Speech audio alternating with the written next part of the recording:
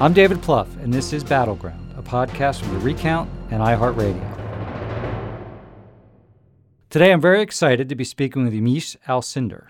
I'm sure most of you already know Yamiche. She's the White House correspondent for PBS NewsHour and a contributor for both NBC News and MSNBC.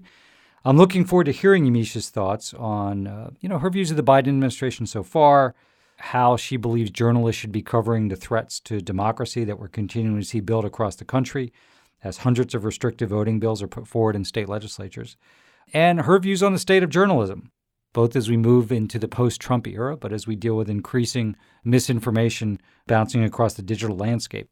Before I get into it with Yamiche, we had a big week this week with President Biden signing the $1.9 trillion American Rescue Plan. So I want to take a few minutes to reflect on that. I'm recording this Friday morning. I want to talk a little bit about the really important, hopeful, but realistic speech that President Biden delivered to the country last night, Thursday night. It was a fireside chat. It was not speechifying. It was a very casual conversation with a president with his citizens. I thought it was plain spoken. I thought it was grounded in reality. It's what people needed to hear. Somebody who's serious about the job, who's talking about data, didn't really talk about himself at all, just talked about the American people, but was also super realistic that while there's positive markers out there and we should point to them and we should be excited about them, there's risks to the trajectory. So I'm just happy every day that he's there, that people like Ron Klain and his team are focused on execution above all else. And, I think we just all have to be smart in the coming days. The other thing I'll just mention is the politics of this. There's a lot of comparisons between the American Rescue Plan and the Recovery Act that President Obama and Vice President Biden passed and then implemented back in 2009 and 10. And of course, there's lessons from that. I would make one observation. Back in 2009 and 10, people were being told rightly that the recovery from a financial crisis economically takes a long time. So when you ask people in 2009 and 10, is the economic direction of the country positive? Is your economic situation good? People resoundingly were saying no. So even though they were glad things were being done, it took a long time before they felt better economically. I think what you see right now is people believe that it's going to get better more quickly than it did back then because of the nature of the economic shock. Economists are stating that every day. I think people are starting to see more job opportunities in their community, businesses reopening. I think the scale of the help in the American Rescue Plan is about double the Recovery Act as well. So I think pretty much everybody's going to have a direct interaction with the American Rescue Plan. And they're going to have their view on it, and I think it's going to be positive because it helped them. But also we know the trajectory of the recovery here is going to be more quickly. So it's hard to tell people when they're saying the direction of the country is wrong, I'm feeling bad about my economic situation, and I don't think it's going to get better anytime soon, to say, hey, we passed a piece of legislation, so all's going to be good. Doesn't work that way. But I think when people's mindset is, I'm starting to feel better, this is going to accelerate their ability, I think, to really make sure folks understand the American Rescue Plan helped accelerate this recovery, but also help strengthen the economy more generally, reduce poverty. And mark my words, what you're going to see is Republicans in the Senate and the House almost unanimously are going to say, oh, listen, I supported so much that was in that plan. I mean, if it had been a little smaller, I would have voted for it. Or, if there wasn't money to the blue states, I would have voted for it. But I mean, money for people, money for restaurants, reducing poverty, I'm for all that. And it's going to be both tragic and comical to see them say that. But the argument against them, which is that at one of America's greatest hours of need, you weren't there, is a pretty easy message to pound home. So I think the politics of this should work for the Democratic Party, as well as the substantive reality that this gives us the best shot to really strengthen the economy. But some of these elements around reducing childhood poverty are profound. Joe Biden is turning into somebody who's not just going to make sure we're more focused on vaccine distribution and production, but someone who's actually doing some pretty historical things here in the first months of his presidency that we should all be excited about. Well, I could prattle on about this for hours, but I'm going to stop myself so we can get to our guest. I'm really excited to be talking to Yamiche Alcindor, who I should mention also won the National Association of Black Journalists of the Year Award in November. A prestigious award, to congratulations to Yamiche on that. Yamiche, welcome to Battleground. Thanks for having me. I think there's been so much amazing journalism about what led up to January 6th, that day, One thing I was fearful of is that the events of January 6th may fade, and it's clear some of our political leaders as well as journalists are going to continue to keep that front and center.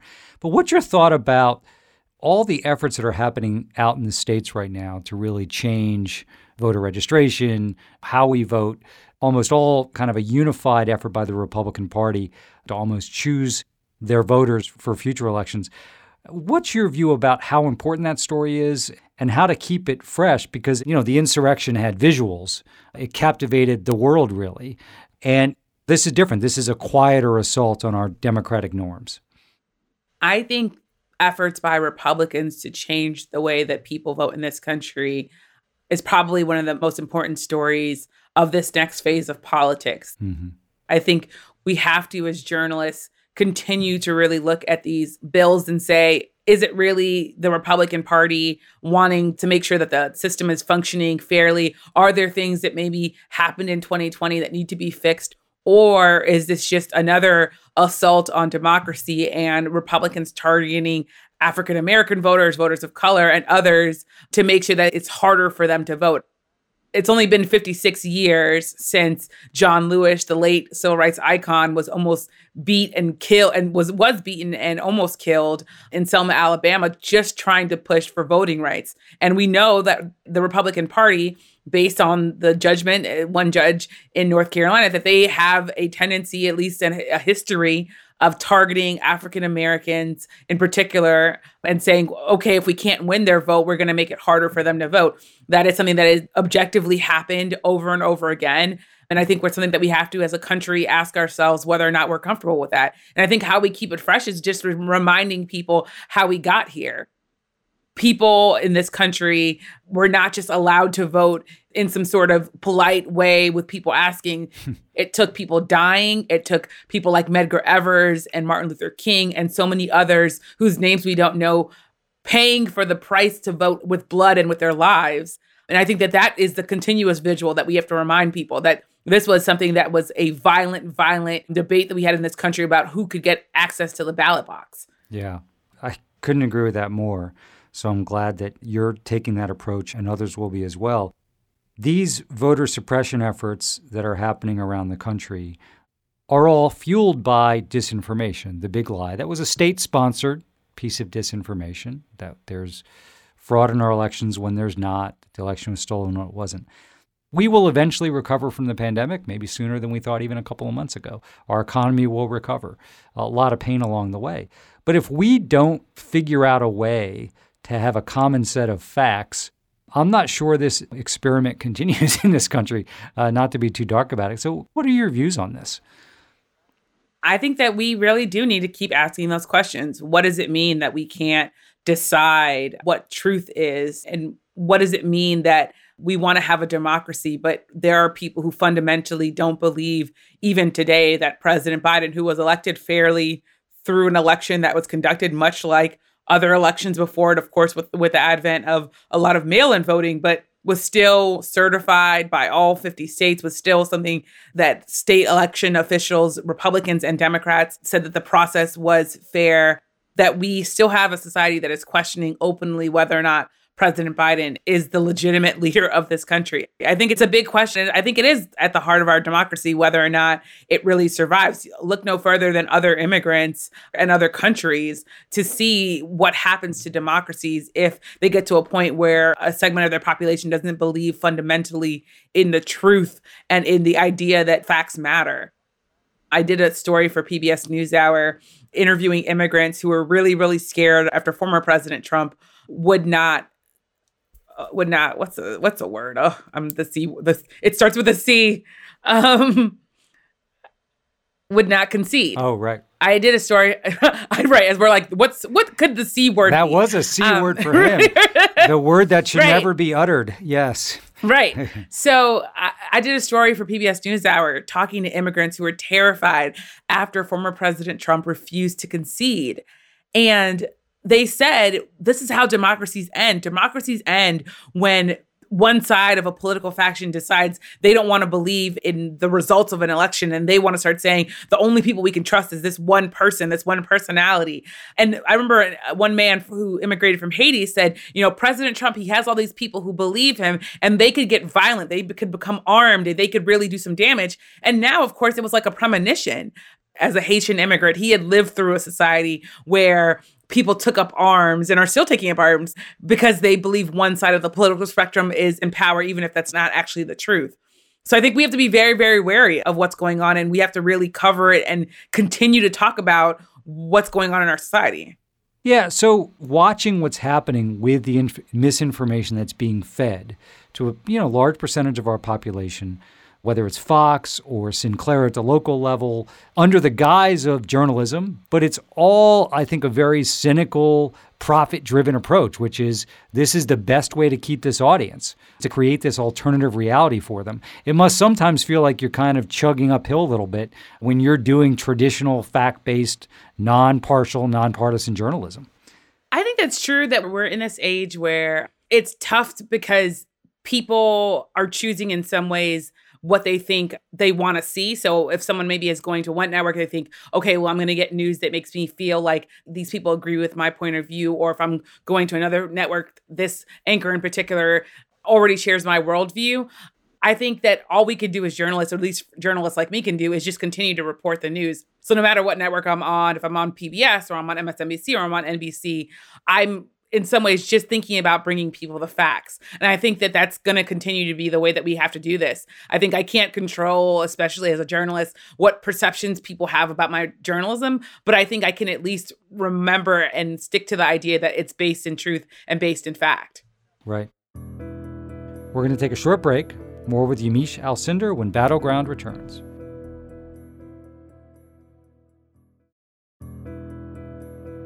Welcome back, everyone, to Battleground. So let's talk about President Biden's speech.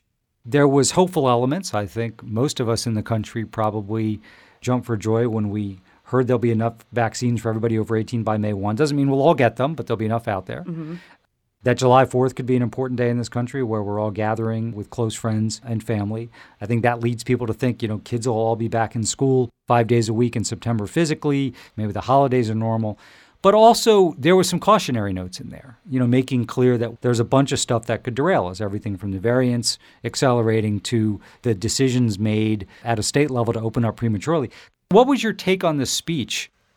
I think in some ways, what we're hearing is a president and an administration saying things are tough and that I want to be straight with you and I want to tell you what the way forward is. And there's a lot of unknowns. And I think in the middle of this pandemic, especially, we're in this situation where people want concrete answers, right? Right. They want to say, I can go hang out with my grandma in another state, in another country on this date.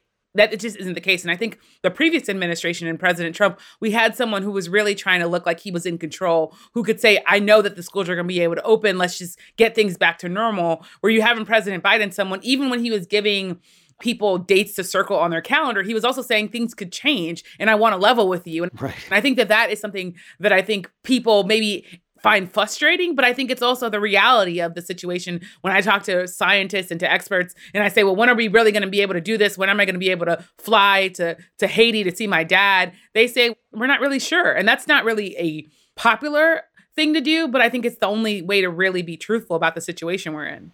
It's interesting. You think about, okay, so Biden's now put out May 1st, so that's a natural point where we'll say how many people over 18 actually have gotten a vaccine. You've got July 4th. Is that realized?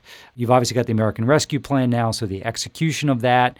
Do we begin to see jobless numbers drop? Do we begin to see the unemployment rate drop? Do you think that's going to be the major soundtrack from a journalism standpoint, let's say, over the next 90 days?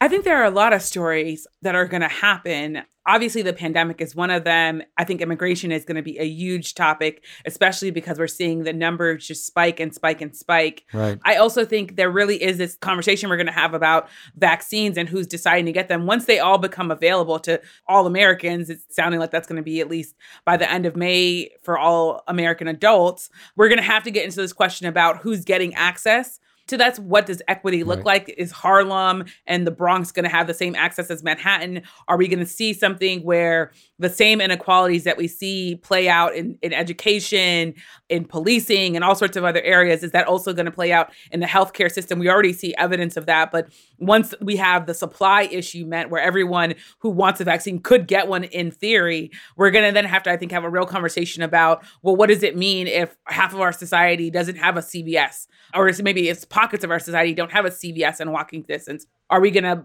invest in getting people access to going to these places to make sure, or getting mobile vans to go into all of the areas? How much is that going to cost? I think the vaccine hesitancy among rural voters, among conservative voters, is a big storyline that I think we have not really looked at in the same way as we have hesitancy among Black people. Mm-hmm. I also think policing is going to be a huge issue. The city of Minneapolis just settled for millions and millions of dollars with the family of George Floyd. As someone who has covered police interactions, fatal police encounters with Americans, Black and white, in this country, and all different other races in between, I think police officers, unfortunately, are going to continue to shoot people or kill people in ways that some citizens are going to find to be troubling. So I think that story doesn't go away anytime soon. No rest for the weary from a journalistic standpoint. No, I think you're right. It's going to be fascinating to watch both the data and then how journalists interpret it as we get into May. And let's hope that what President Biden said last night is true. And I can't imagine he would say it if it wasn't. There will be enough vaccines in May for everybody over 18. But if we're like 65% in a state, some of that may be failures of execution. Some of it, as you said, may be the inequality of access. Some of it's vaccine hesitancy. And so I think there will be a lot of focus on why that is. You know, you mentioned the police protest. So on the one hand, you've seen a lot of citizens, I think some people for the first time, getting their eyes awoken and getting involved in efforts at racial justice, helping bring about change at the local level and even at the national level. That's been the positive, right? But on the other side, there's been a reaction to that where I think, of course, there's always been white supremacy, but it seems like it's a little more out in the open now. And I'm just curious about whether you agree with that and how that dynamic's going to play out, because I think you are going to see candidates being much more comfortable embracing elements of that than we've seen in this country for decades. I think that in some ways, the story of America has always been a story where there's a segment of the population that's trying to push for civil rights, trying to push for people to be treated equally. And then there's a segment of the population that responds often with violence to that push and that effort to treat more people equally. I think you can look no farther than the Reconstruction era of this country to remember that we had our first Black senators, and then we had the emergence of the KKK. I think civil rights in this country has always been a push and pull, and that's the way that America has worked. And I'm not surprised at all that in the same breath that we had our first African-American president, we had real intensifying of something called the Tea Party. I'm not surprised that in the middle of us having the first Black woman serve as the vice president and having a real robust conversation about civil rights and Black Lives Matter after the death of George Floyd, that we also have people who say there is politically beneficial for them to be against that, and that there is a segment of this population that is looking at this and saying we are changing too much, that the country is doing too much for a segment of the population, and that they are somehow being left out of the American dream, that we somehow are giving special treatment to African Americans or to Asian Americans in a way that they don't think is beneficial for the country. So no, I'm not surprised by the idea that, especially after President Trump, he was a president who really, really focused his energy on playing up culture wars. Mm-hmm. He was a president who really saw it to be politically beneficial to use, at times, racist language. And let's remember that this was a Republican Party that spent a lot of money in 2012 to try to bring in more African Americans and more Latinos. Yep. And then President Trump comes, blows that all up, runs the kind of campaign that every single Republican strategist would have said would not win, wins the party nomination, wins the presidency. Of course, there are going to be people who look at President Trump and say, I think I can replicate that and have some real success there. Yeah, no, he definitely created a permission structure for all this to be more embraced openly. You mentioned African-American voters, Latino voters. There's been some really good journalism and analysis so far about the 2020 election. We did see Trump improving his margins in some areas of the country with Hispanic voters, in some cases quite considerably in South and West Texas, Miami-Dade County, doing slightly better with African-American voters. How important is that trend? Are we going to see potentially more Black and Hispanic non-college voters, particularly men, sort of align with white non-college men voters? 2020 was such a tense situation because I just think that I'm not quite sure whether we will see another election where a couple of things were happening, right? We had the country focused on a racial reckoning in a way that was, I think, so tied to watching a Black man die for 8 minutes and 46 seconds that people were really feeling raw about that. Yeah. You had people who were living in their homes, not able to leave, and who I think then were doing a lot of reflecting on what their lives were and what they really wanted to see in their government.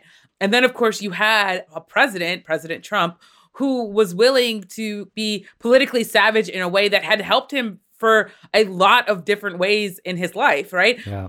I still remember Maggie Haberman and I did an event together. And I remember Maggie Haberman bringing this up, and I almost forgotten about it, that he had brought in Bill Clinton's accusers to a debate with Hillary Clinton, right?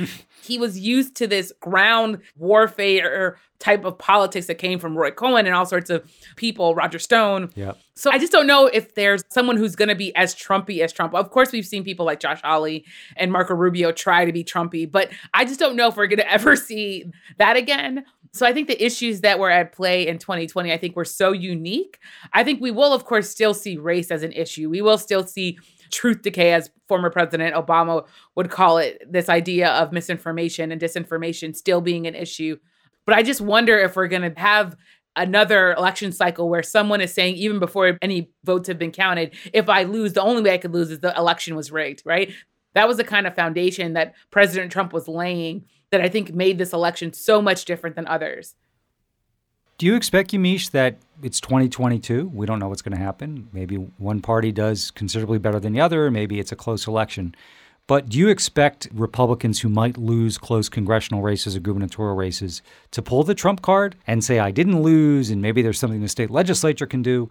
Or do you think that was unique to him? I think that's a really important question for our country and our democracy. I feel like it's the question of this decade, of this century. And who knows the answer to that question? I certainly don't. Mm-hmm.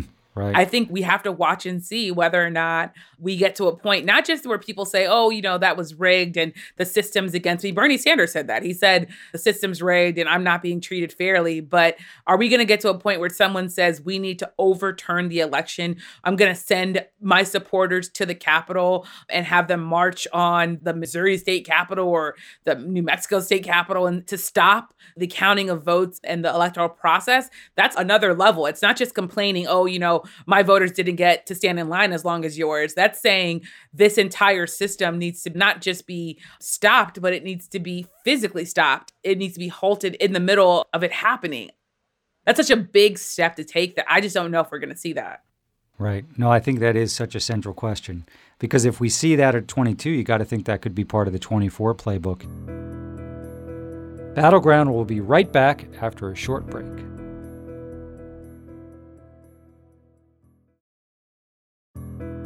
Battleground is back. I'm curious, Yamiche, one of the challenges amongst many the countries facing is the hollowing out of so many publications, papers, and other local outlets at the local level. As you think about covering big stories at a state level or national events that are important locally, how important it is for national outlets to help fill that gap that's happening right now where you just don't have the local coverage that you used to have? I think it's a great question to ask. What can national outlets do to fill the void of local papers, local media organizations who we've seen fold in really record numbers and lose resources? But as someone who on the local level worked for the Miami Herald, the Seattle Times, Newsday in Long Island, New York, I just don't know if we can actually do it. Because I think the kind of stories, the kind of work that has to go into breaking a story on a local level, to really getting to know lawmakers, getting to know clerks, getting to know aides, to then get to the big stories that say, oh, this commissioner is actually lining the pockets, or this person is trying to sell the seat of the Senate seat of Barack Obama. Those type of stories, right? Those right. The stories that have literally happened.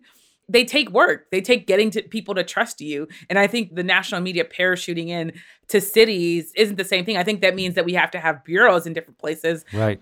I worked at the New York Times. They're doing a good job of sending people to San Antonio, to Dallas, to other places. But that's still one person, right? Trying to do the work of what used to be a big, robust news organization that had a bunch of people working on the ground. So I just think that it's really, really tough. And I think it's a good question to pose. I just don't know if there's a good answer for it other than saying, how do we really support local journalism? Right.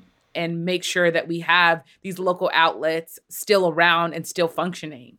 Right. No, it's definitely not at all a complete remedy. It is interesting. The Times and the Washington Post are starting to actually open up more bureaus after a trend of closing them, which is part of it. You mentioned your stints in Seattle, Miami, Newsday in New York. What is your biggest fear about what's missing when you have newspapers and other journalist entities either close up or really get restricted? Is it corruption doesn't get covered? Is it putting local flavor on healthcare stories, economic stories? I'm just curious. It's all those things I know. But what do you think we're going to miss the most? What's the greatest danger when there's less journalist accountability happening? I think my biggest fears are probably come down to two things. The first is accountability. Mm-hmm. I think if you have local politicians, local council members, locally elected officials who don't feel like they are being watched and scrutinized and questioned in a way that really calls them to account and holds them accountable, people just start to do things that they think they can get away with. Yeah. It doesn't mean that I'm saying politicians are inherently bad people, but I think there is this sense that power can corrupt. Yep. And that you have a media there to check that corruption. So I really worry about that on a local level. The other thing that I think I worry about is who is covering the lives of people in those communities when they're struggling. Mm-hmm. My husband worked in Cleveland for a long time, so I watch a lot of local Cleveland news still because a lot of his friends are still working in that market.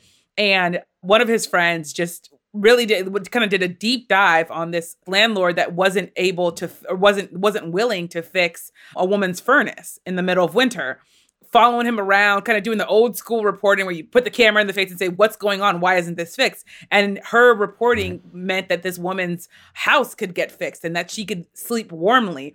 That is not an insignificant thing, right? That person might not ever be on the front page of the New York Times, but who is going to step in when people need help, right? When people are getting taken advantage of, if it's not local reporters who are saying, I'm going to pay attention to you, even if you're not the topic that's going to be the thing that's leading the national news. Especially, I would say, people of color in particular, we know they live disadvantaged lives in neighborhoods that are often don't have access to the same amount of wealth and opportunities. So I think it really also hurts them to not have a local media that is focused on their lives. Yeah. Those are such great examples. You know, your point about corruption, I, a long time ago, ran a U.S. Senate race in New Jersey. And of course, you had the Star-Ledger, the Asbury Park Press, some great newspapers. But Jersey doesn't have its own TV station, and the TV stations in New York and Philly don't pay too much attention to Jersey politicians. I think one of the reasons you've had so much corruption is you don't have that threat. And I think you make such a great point also about this human interest story. And local journalists get results for people. In many cases, the only people that do. Yamiche, you've been generous with your time. Last question for you. Having worked at Newsday, you by definition had to become a student of Andrew Cuomo. And I'm just curious, as you watch this playing out in New York, you have now, I think today, AOC and other members of Congress came out calling for him to resign. You have most of the New York State legislature, Democrats calling for him to resign. Polls not there yet. Most people saying he shouldn't resign. Cuomo today restated he's not going to resign. Not today, not tomorrow, not ever. What's your view of how this may play out, just given all you know about New York politics and him specifically? Another great question. another hard thing to do because Andrew Cuomo, as we know, is saying he's not resigning. And we've seen governors, I'm thinking of Ralph Northam in Virginia, when a lot of national Democrats were telling him to resign, he kind of stuck it out and people thought he was done. And he went on to hang on and to then lead pandemic news conferences where he didn't have to talk about wearing blackface. And he was able to at least weather that storm. It was still kind of a cloud that hangs over him in some ways, but he was able to weather it.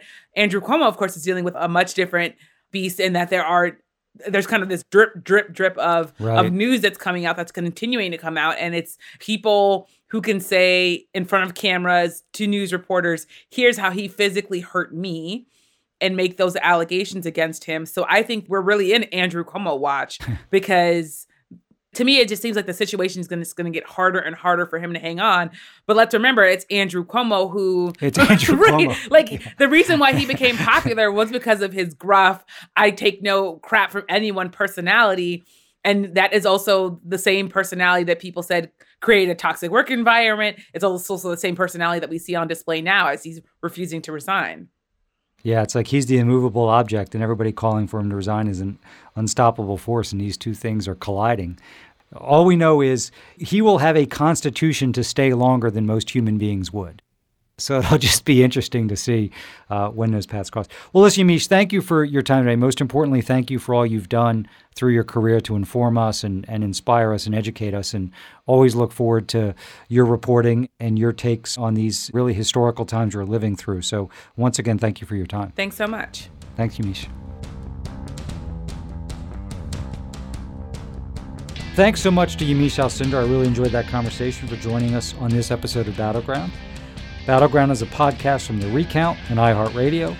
If you enjoyed the episode, give us a rating and review on Apple Podcasts or wherever you get your podcasts. Aaliyah Jackson and David Wilson engineered this podcast. Jessica Williams did research for this episode, and Christian Castro-Vassell is our executive producer.